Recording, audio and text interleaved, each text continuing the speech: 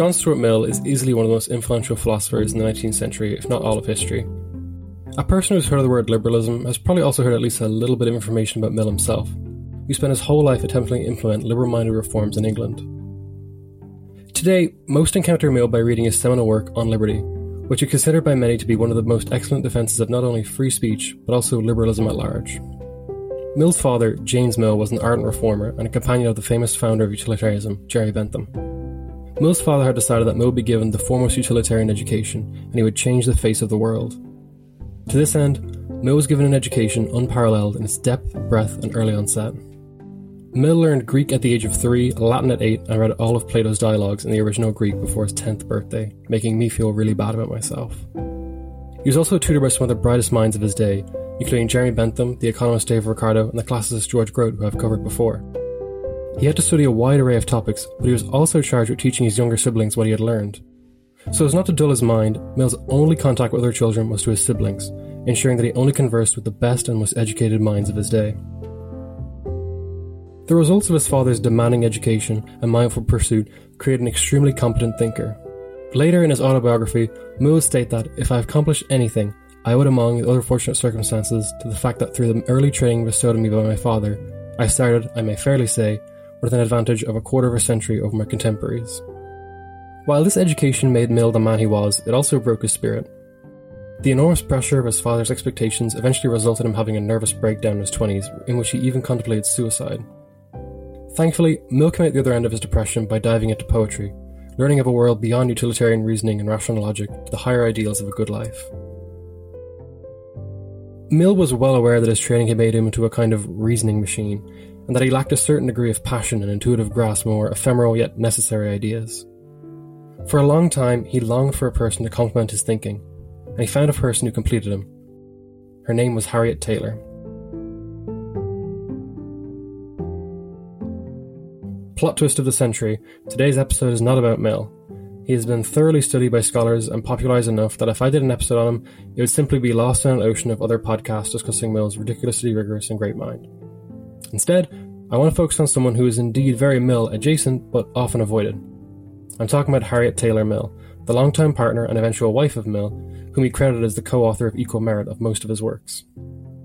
Don't believe me? Check this out. In a letter from 1854, Mill would write to Harriet, I shall never be satisfied unless you allow our best book, the book which is to come, to have our two names on the title page. It ought to be so with everything I publish, for the better half of it is all yours. But, like many talented outspoken women throughout history, Harriet was subject to constant attacks from her contemporaries in Victorian England, and worse yet, subsequently, her reputation has often been savaged by scholars, who consider her little more than a bad influence on Mill's intellectual purity.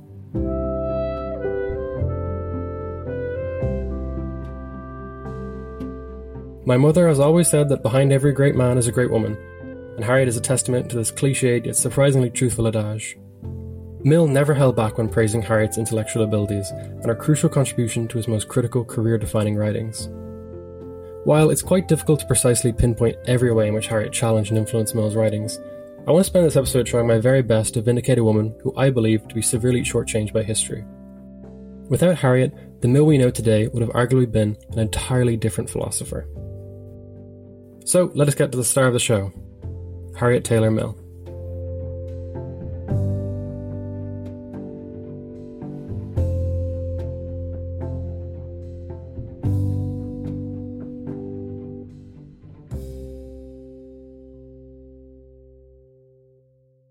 The world of 19th century England which Harriet lived in was entirely different for women. They were not expected to support themselves. Instead, they were to rely wholly on their husbands, whom they would owe absolute obedience to. The lot of women was to be mothers and wives. They could not be doctors, lawyers, philosophers, entrepreneurs, or politicians. These were all fields reserved for men, who were deemed superior in both rationality and physicality to their female counterparts. Of course, a select few resilient and strong women, despite the stigma they attracted, broke the mold, such as Mary Wollstonecraft. But, by and large, women were wives and mothers, and little else. Born in 1807, Harriet's family life was far from ideal. Her father, who was a surgeon, was often cold and cruel to his family, while her mother had a complicated relationship with her children. Thankfully, she gained an informal education at home, which, although by no means prepared her to the same standard as Mill's education, it did foster an early interest in literature and poetry. In 1823, at the age of 18, Harriet was wedded off to John Taylor, a pharmaceutical wholesaler who was almost 30. The couple settled in Finsbury area of London, close to Taylor's business, and considering the general difficulties and unpleasantness of Harriet's family home, she was actually quite happy to be with Taylor instead of being in the home where there was constant feuds. John Taylor was a man of liberal opinions. He was involved with a group of radical Unitarians led by the minister William Fox, who had been an outspoken supporter of feminism, including educated women in his circle. And unlike many harsh Victorian husbands, John Taylor treated his wife with a degree of generosity, care and attention that would have been quite rare. He even encouraged her literary interests. But, despite his best efforts, their relationship was fundamentally unequal. Back then, husbands held ultimate power over their wives, and even if they never used their power maliciously, it hung over women's heads like a crushing weight that could be dropped without warning at any second. Harriet and John Taylor quickly had children together, 3, Herbert, Algernon and Helen. While Harriet revelled in motherhood and diligently raised her children, there was part of her that was always longing for something beyond the duties of motherhood. Her position in life had been decided solely based on her sex. She would later write that women are educated for one single object, to gain their living by marrying, and that object being gained, they do really cease to exist as anything worth calling life or any useful purpose. Basically, once women were married, there was little else to do or progress towards. Harriet loved her children and her husband, but she wanted more from life, and thus she began to write on topics such as marriage, women's rights and divorce from a feminist perspective. Thankfully, an opportune meeting came in 1830 that would change Harriet's life. When she was about 25 years of age, the aforementioned minister William Fox organised for her to meet John Stuart Mill. The two hit it off instantly. Descriptions of Harriet give us the impression that she was a gorgeous woman, being described as having dark hair and a pearly complexion. But still, above all else, Mill was attracted to her personality, which was assertive, unflinching and passionate. Mill recounted that he instantly found her to be the most admirable person he had ever known. And most importantly, Mill treated her as an intellectual equal. The two became extremely close very quickly. Surprisingly, John Taylor allowed Mill to visit nearly daily while he was away at clubs. Part of why the pair became so close, at least from Mill's perspective, was that Harriet's personality complemented his own by making up for his weaknesses. Mill had suffered a crisis in faith for utilitarianism, fearing he'd become a reasoning machine that was incapable of expressing higher ideals. Mill admitted that he was more comfortable with a pen in his hand than giving an impassioned speech off the cuff, but Harriet was the complete opposite. She was capable of mustering ideas spontaneously. Harriet importantly gave Mill both the language and the confidence to express himself in terms of higher pleasures. The influence of Harriet's higher ideals would eventually culminate in Mill's 1861 essay Utilitarianism, where he dramatically breaks with his predecessor Jerry Bentham by introducing a distinction between higher and lower pleasures. Eventually, after a year and a half of intense friendship, an unknown event caused Harriet to break off contact with Mill. But Mill did not give up. He passionately poured his heart out into a love letter written in French, where he refused to accept their eternal adieu. This letter had its intended effect, and the pair rekindled their friendship and became closer than ever. Lesson learned, always write love letters in French. They began writing essays back and forth on marriage, separation and divorce, a topic they were deeply invested in for obvious reasons. Harriet's arguments within these exchanges later came to shape Mill's feminism within his essay on the subjection of women, which he considered a founding text of liberal feminism.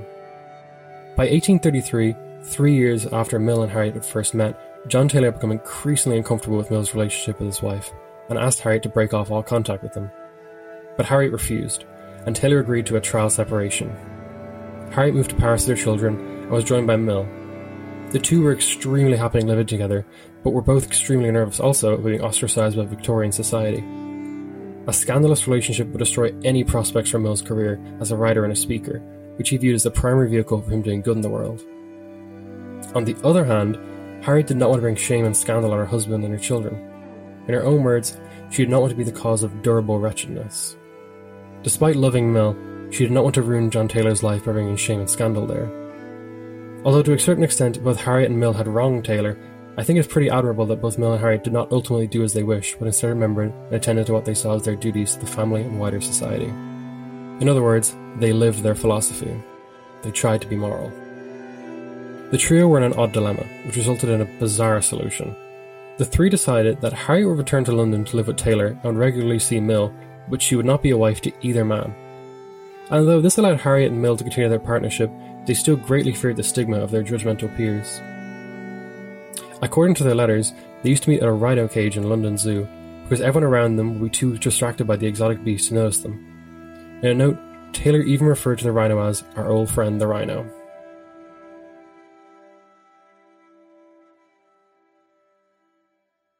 It really is no exaggeration to say that Harriet and Mill were fully fledged intellectual partners. Harriet edited Mill's work and gave him constant critiques. She was not some fangirl fawning over the wonderful Mill. She disagreed with him and was never afraid to challenge his ideas. The pair even co-authored multiple texts, including a series of articles for a newspaper on the injustices of domestic abuse. The exchanges from their letters unveil a dynamic in which Mill authored most pieces while Harriet provided ideas and criticisms and did a hefty amount of editing.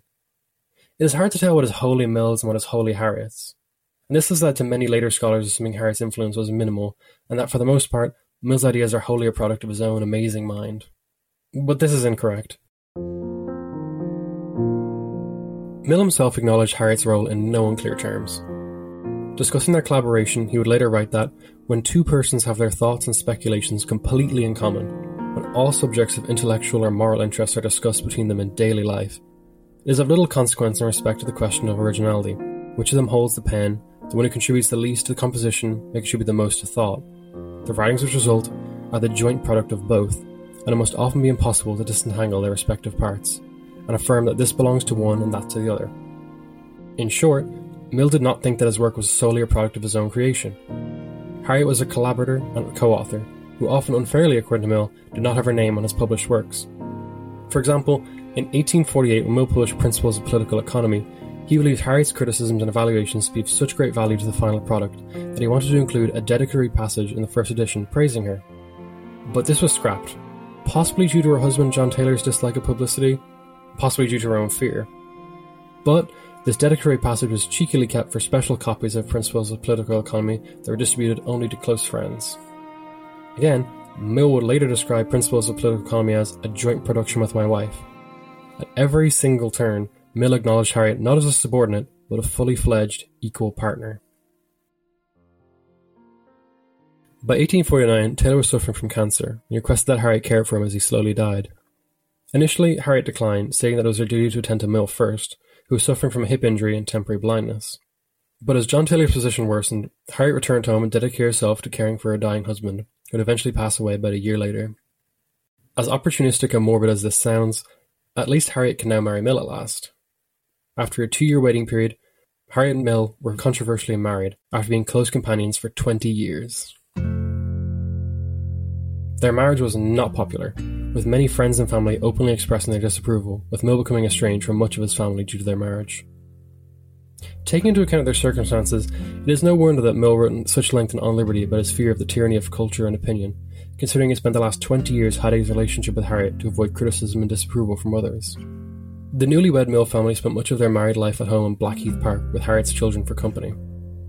Due to gossip, they increasingly became more reclusive and cut themselves off from society because of the scandal their marriage had generated. They spent their days debating, discussing, and writing content in their own company. After almost 20 years of waiting, the romance had finally been fulfilled. They could finally be together. It is rare that the lives of philosophers so prominently include romantic love, much less revolve around it. But still, the relationship between Harriet and Mill mirrored their feminist commitments to a partnership of equals. Neither dominated the other, despite contemporaries accusing Mill of being too little of a man to control his woman. But Mill had no inclination to control Harriet. He loved her because she was confident. She never pulled her punches when offering critique, and refused to compromise for expediency's sake. And he did not want some fragile, submissive housewife that his contemporaries expected. He wanted Harriet. While much of Harriet's work is seemingly inseparable from Mill's, we can see one particular work which is for the most part a creation wholly by Harriet.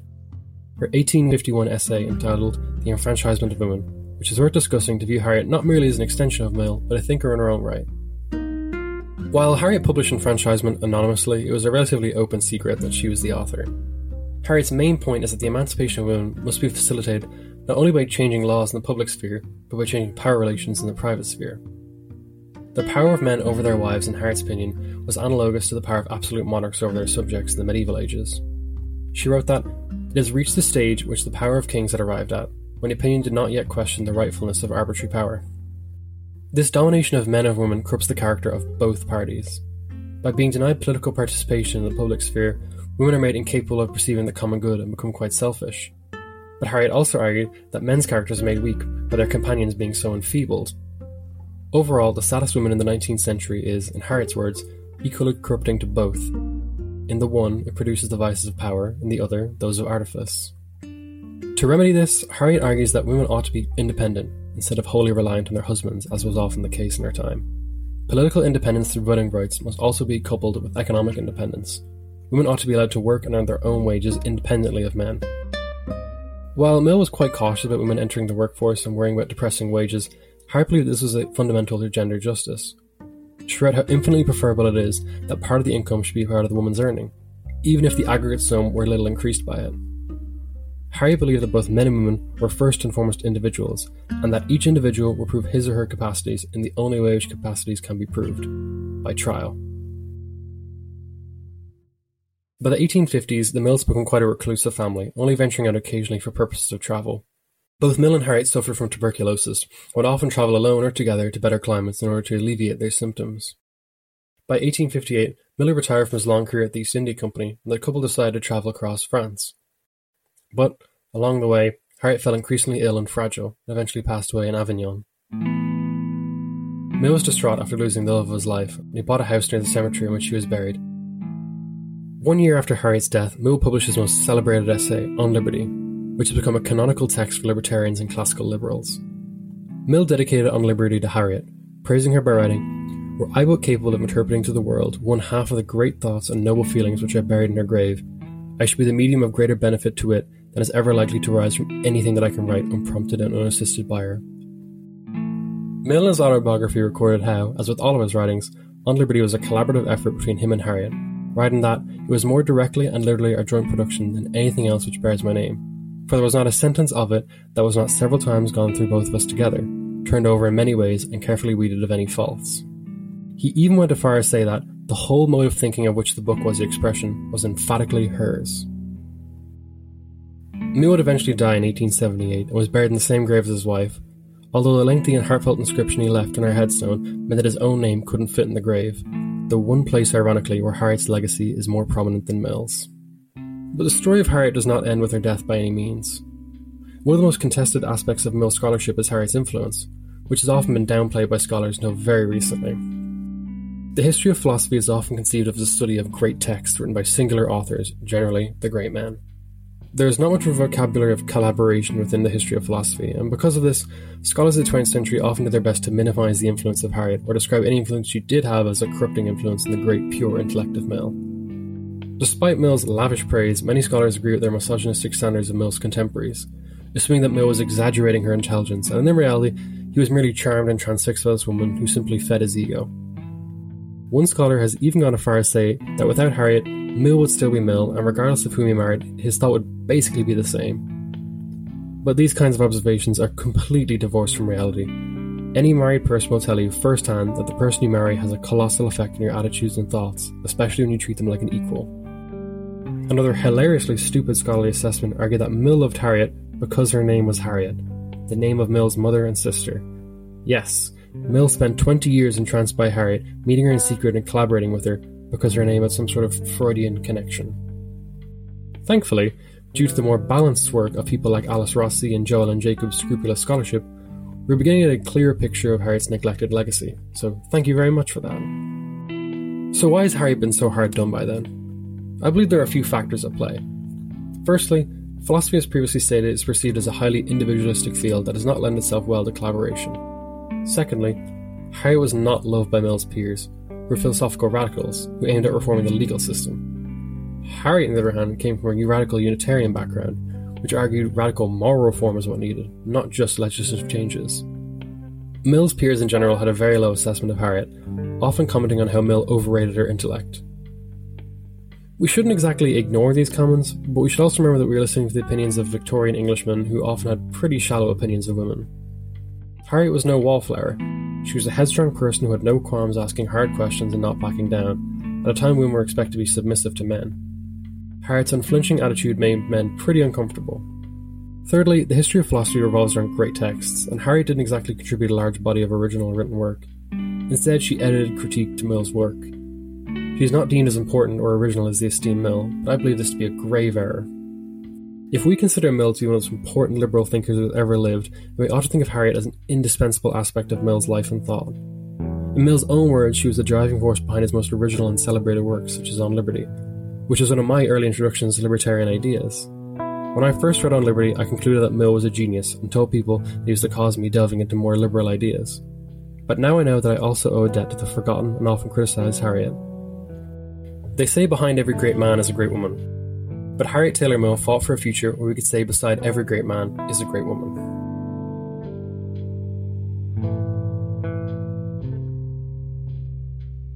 Thanks a mil for listening. I hope you enjoyed this podcast, and if you did, you can subscribe on Apple Podcasts, Spotify, and wherever else you may listen to podcasts. Visit the website www.libertarianism.org to find more podcasts like this one. I hope to see you next time.